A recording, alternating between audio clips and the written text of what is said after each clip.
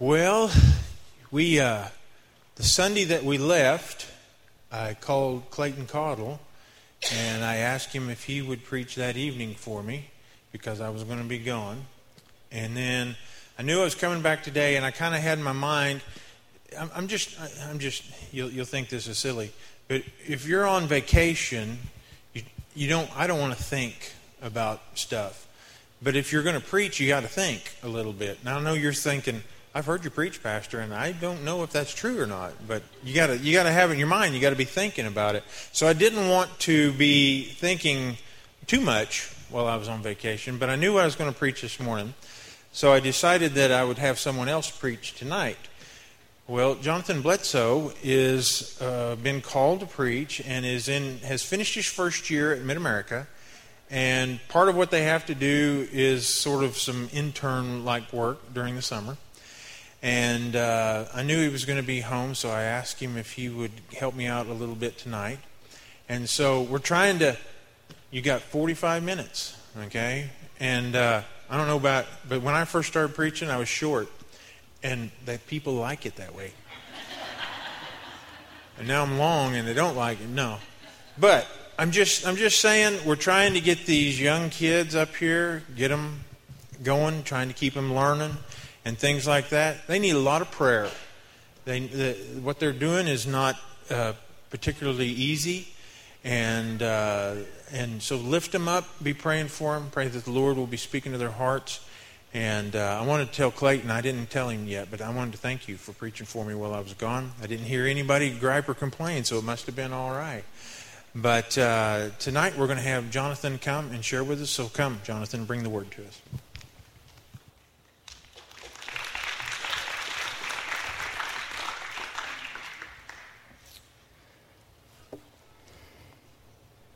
Well, hope I'm not too long. That way I still have job security. No, tonight I want to talk to you guys about something that's kind of happened to me at MNU. Something that is definitely worth the $37,000 that I paid this last year, and that I will continue to pay for the next however long it takes me to pay it off. But one of the things that whenever you go to Mid-America is you get to meet a lot of amazing people. And those amazing people, they come into your lives and they change them, both as friends, as coaches, but mostly as profs. A lot of the profs that I met the first semester I was there, they were really cool. They welcomed me into MNU. They showed me how to have a good time getting into God's Word, even more than I already was, and it was just an amazing atmosphere, and I loved it. But second semester is where it really got me. Second semester, I took a class that I'd never taken, that I'd never imagined that I'd really have to take. But it's a class that everyone at MNU takes, and if you've ever went to MNU, you've definitely had this professor for Christian beliefs. Larry Fine is the coolest person you'll ever meet in your entire life. He's probably been there since definitely before it was even invented or thought of. But he's this amazing prof, and he's retiring this year. And I was still very excited that I got to have him, because I got to know him on a deeper and personal level. We would sit there after classes, and we'd sit there and have talks about different things, different topics that we discussed about. The class he teaches is Christian beliefs. It's a mandatory class for all the freshmen and everybody that graduates there that you have to take it. In this class, we talked about many different things about what we as Nazarenes believe. And I took Pastor Brian's class, and I got a very brief overview, kind of everything that's in the manual, right? Well, Larry Fine, he has a little bit more time to go down, and he has more time to break it down in each and everything. So as we got to take this class, I got to go and get deeper into each and everything that we believe. We talked about so many different things, and his class is actually based around a certain quote, even though he probably doesn't think it. I do. The quote's from Aristotle. It says, "The mark of an educated mind is to be able to entertain a thought without accepting it." If you've ever taken this class, you definitely had to entertain quite a few thoughts, because he would have 4 or 5 different theories for each and every thought. So it was very difficult to keep up with, but it was a great time. It was a discussion class. We got to have a lot of great discussions in there that would lead to well after if you sit there and talk to him long enough. But some of the things that he talked about, talked about creation and about when it was and what the different theories are that people believe in it, and the resurrection ideas as well, that there's many different theorists have different beliefs on what the resurrection really happened, where the body went, and all this cool stuff. We talked about sanctification, which was a big topic for me. I didn't know if I had ever got sanctified, and we had a great discussion about it. We talked about what sin was. And we talked about how there's only certain different areas that you can sin. Like, you have to have knowledge that you're doing it. You have to know that it is a sin and all these different requirements. It's a really cool class because it really proves the fact that a temptation is not a sin. But the one thing that really spoke to me, the one subject that I'm actually going to talk about today, or start off talking about today, is does God really know everything? We always say that God knows everything, but there's a lot of different versions of everything. And that's what we talked about. We talked about in this class that he came up with 3 different main theories about what everything was. 2 of them, as I was discussing with my mom and sister, which got backlash for that one because obviously they're retarded and no person that had a mind could ever imagine this. But the first one was that God knows everything that's happening right now and everything that's happened in the past, so therefore he can make a very good, educated guess on what we are going to decide to do next. And obviously this is a theory and not what I thought. And as I was studying this class, I'm thinking, wow, this is really dumb. God knows everything, obviously. What are you talking about? We move on to the next theory that he comes up with. The next theory is that everything has a choice, a consequence, which leads to more choices. It's kind of like a spider web effect. Well, the next theory is that God knows every single choice, every single consequence that branches off that choice, and options that come off that. So pretty much you could never make a move, never make a decision that God doesn't already know about. So therefore, you can't really surprise God. Then there's the third theory, which is my favorite theory. God knows everything. He knows everything past, everything that's happening now in every person's life, and everything that will happen. But there was a problem with this theory. The problem came in this theory was a father's love for me.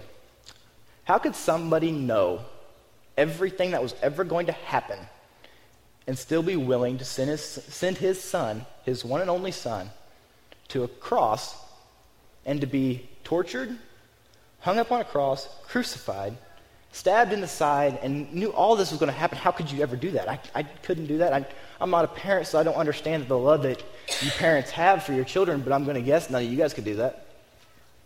There's no way I could do that. No way. I couldn't even do that to my sister, and I don't love her all the time. But I couldn't do it. There's no way. I couldn't get around this thought. But this was the only theory that made sense. It was the only theory that I could find that was completely true through the entire Bible. And that's what I want to talk to you guys about is God did this, and he knew it was going to happen from the beginning. When he first created man, he knew that this was all going to play out. The first place you see this in the Bible is actually a prophecy. And the prophecy starts all the way back in Genesis chapter 3. It's the very beginning, as you guys all know, the first book of the Bible, 3rd chapter. I mean, you've got to have pretty close to the beginning. It's right after the fall of man. This is right after Adam and Eve had both eaten from the apple, which was Adam's fault, by the way, for all of us men who deny it. But it goes down, you go down here and you get into chapter 3, and you're sitting here reading about the fall of mankind, and you're sitting here thinking, oh yeah, this is kind of where it all went down, right? And he's sitting here and he curses the serpent, right? And the last thing that he says to the serpent is this, and you find it in verse 15. I will put enmity between you and the woman, and between your offspring and hers. He will crush your head, and you will strike his heel. If you listen to lots of different versions, each version translates this differently from the Greek and from the earlier even that, the Hebrew. And different versions will say that it bruises his heel. And this is the first prophecy, and you might be thinking, how is this prophecy? Of course, they're snakes. My grandma cut their head off with a hoe when she'd go to the mailbox. Of course, that's what we do to snakes. We kill them. And they strike us, and that's the way it goes, right? But no, it's actually talking about the cross here as whenever they would crucify someone, whenever they would stab the nails through the feet, as they were hanging up on the cross, their heels would literally be bruised from the amount of weight and the force that was put on their heels. And this is where you get this from, is that he would literally strike his heel and bruise it up there on the cross. But then you got the wonderfulness of he will crush his head, though. Even after this, he goes down there and he says, not today, goodbye, cuts the head off, crushes it, everything, and we win, right? So you might be thinking, oh yeah, he obviously had this plan at the very beginning, and we kind of had a lot of cool stories that happened through there. And you get going through the Old Testament, you're like, oh, this cool story, they raided this village, and we had all these cool things that happened. And then you come to the next story, and the next story is actually in Genesis 48, so it's not too far. in the Bible, but it is a few hundred years later. You get to the story of Manasseh and Ephraim. Here's another story. This is a foreshadowing what's going to happen at the cross. Once again, God's like, hey, here's another story for you to realize this is what's coming. Pay attention, it's coming. The story's about Joseph and his two sons, Manasseh and Ephraim. And in the old days, the grandfather would give blessings to the grandchildren whenever he was about to die. So Jacob, or Israel in the story, is about to pass away, so he's getting ready to give his blessing off to the sons. And you always give the blessing to the older of the two. You always do. It's just the way it's been done. Just as God, you would think, he would give his blessing to the deserving son, which was Jesus Christ. But in the story, when Jacob comes down, he's getting ready to lay his hands down on his children, on his grandchildren. He's getting ready to give them the blessing. He crosses his arms. He gives the blessing to the younger one, the one that doesn't deserve it as much. And there we are again. Once again, God's showing us, hey, I'm willing to give the blessing to you guys, the ones that have sinned, have fallen away, who don't quite deserve it. And I'm willing to put my wrath upon the one that truly does deserve it. So, there we have another story. It then continues to go on. Of course, we all know the story of Hosea and Gomer, when Christ truly shows that he even makes this story, is the whole story is about to represent God marrying us and to show the cross again. The story of Hosea and Gomer. Hosea marries a prostitute, which is unclean, someone that is not worthy, and he's willing to go out and find her, track her down, and he's willing to pay the price to be with her forever, just as God was willing to pay for that price by sending his son to the cross. So these three stories are spread out to the Old Testament. There's plenty more of them if you want to go find them. There's probably one in each book of the Bible if you were to really look for it. So then you're thinking, okay, obviously God's got this plan of a cross going on. I mean, it's a pretty big deal apparently. Guess something cool might happen there, right? So we get to the New Testament, and this is where it actually gets really interesting. Many people, when they think about the New Testament, they obviously, most people include the cross in it, but they'll also include all the miracles that Christ did. He healed the lame, healed the leper, made water into wine, did all these really cool miracles, right? And a lot of people, that's what we know him for. That's at least most of the Bible stories, if I'm not mistaken, that are taught in Bible schools. He did all these cool miracles. But that's not what Christ came for. Christ didn't come to do miracles. He did them because that's who he is. God's obviously, wherever he's going to be, there's going to be miracles done. And the reason that I know that this isn't his main plan is because at the end of Matthew it says, you guys will go out and do greater miracles than I did even. So how could you be known for something if you're telling people, yeah, I did them, but you're going to do better? So what is his plan? Once again, it's focused on the cross. I counted it up. As I was going through the New Testament, God, he mentions it 11 times, the cross, in some way other than the actual story of the cross. 11 different times. And you think, well, that's not really a lot for 4 books of the Bible, that 4 main Gospels. Well, that's not. That was 11 times just in the book of Matthew. 4 times that he mentioned, hey, it's coming. The cross is coming. I am focused on this. This is what I'm headed towards, guys. I have a plan. I am willing to accomplish my plan no matter what the sacrifice is, no matter what's going on. The first one of these is actually in Matthew 5, and whenever he gives the Sermon on the Mount. This is his very beginning of his ministry. When he first really starts his ministry, he already knows where his plan is. He already knows where he's going, and he's willing to get there no matter what. It says in this, it says, it's the fulfillment of the law. And so many people think, yeah, God came to fulfill the law, kind of get rid of it, whatever. No, he didn't. He said, do not think that I've come to abolish the law or the prophets. I have not come to abolish them, but to fulfill them. For truly I tell you, until heaven and earth disappear, there will not be a smallest letter, not the least stroke of a pen, by any means disappear from the law until everything is accomplished. He didn't come to abolish the law, he came to fulfill it. And by fulfill it, he didn't mean do everything that it did. Whatever he came to fulfill the law, if you messed up on the law, you had to sacrifice something. You had to make a sacrifice that hurt deeply. And that's what he came to do. He came to fulfill that sacrifice that needed to be done because the law was broken. Because as individuals, we were unable to continue to fulfill the law. We just kept breaking it. So he came to earth to be able to completely fulfill that.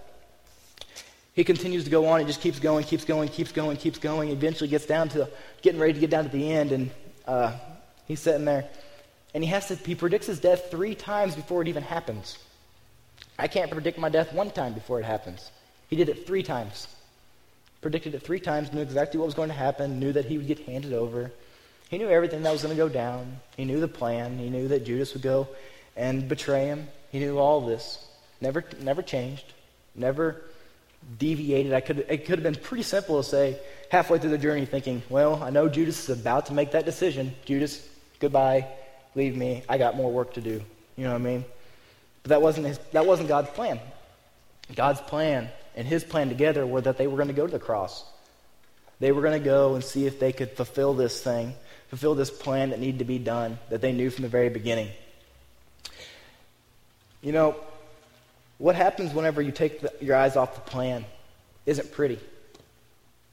We each have a plan just as Jesus Christ had a plan. God has a plan for each and every one of us. We're all his children. He all loves us just as much as he loves Jesus. Otherwise, he wouldn't have sent him down here to sacrifice him for us. The idea of that plan, though, is what happens when you take your eyes off of it. Peter, he was sitting there walking on the water. Jesus wasn't the only one that walked on water. Everybody thinks that Jesus was cool because he walked on water. But Peter walked on water too, guys. He walked on it for quite a while because he's focused on God. He focused on Jesus. He focused on him. He had his eyes on him. There was nothing going to get in his way of getting to Jesus because Jesus said, come. So he did. He got out of the boat, started walking across this stormy water, and the moment he took his eyes off him, he sank. He began sinking. And he cried out to Jesus. He's like, Jesus. And he grabs him. He's like, dude, come on. You're sitting here looking at me. Stay looking at me. Don't lose eye contact. Don't lose it. We got a good thing going here. We got a plan. We're going places. He has that plan for each and every one of us too. It says in Psalms 32, verse 8, I will instruct you and teach you in the ways you should go. I will counsel you with my eye upon you.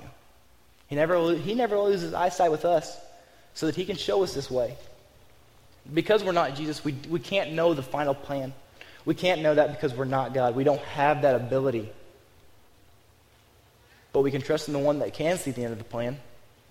We can trust in the one that whenever it comes down to it, he knows which way we need to choose. He knows which path. He knows which decision. He knows everything. We just have to trust on that plan. And the only way you can trust on that plan is to be like Peter at the beginning and focus on Jesus. I know from a personal experience that happened to me that whenever you take your eyes off Jesus Christ, it ain't pretty at all. I'd like to say that this experience was 2 or 3 years ago when I first got saved. But unfortunately, this experience was about a month ago now, probably. I don't know exactly the dates, but it was 2 weeks before finals week started.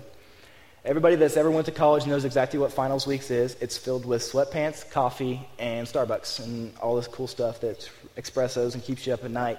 That's what it's full of. It's full of that with tests. It's very, very time-consuming. And it started with me 2 weeks before because I had football, and I'm sitting here, and I'm getting ready for the spring game, and the spring game's kind of the big deal. I was kind of low with the depth chart, and I was kind of like fighting, and I was like, I got to really focus on this. I was spending every waking moment I had focusing on this. And I began to lose sight of Christ. I began to stop reading my Bible as much as I should in the morning. Instead, I would skip morning Bible study, and I would go to morning lifts and get that extra rep in before. And all this stuff began to take a toll between the studying for finals, between the trying to hang out with friends, the time that it took to eat, the time to jump from class to class, the time to go take an extra rep in every now and then, the meetings with coaches, the meetings with professors, the worrying about projects, the studying for the actual doing of projects, which is a whole different thing than actually thinking about the projects. But each one of these things kept my eyes off Christ. I began to notice that on Sunday before I left, the last Sunday I was up there, I was at a worship service, and I was sitting there thinking, wow, I haven't worshiped like this in years. And this ain't in a good way. My heart's not here. What's wrong? I was in the middle of the worship service, and I started to break down because I realized that I wasn't where I needed to be. I'd taken my eyes off Christ. I had started to sink in the water. I had started to fall in this busyness that I'd created about myself. And it didn't work. It took weeks.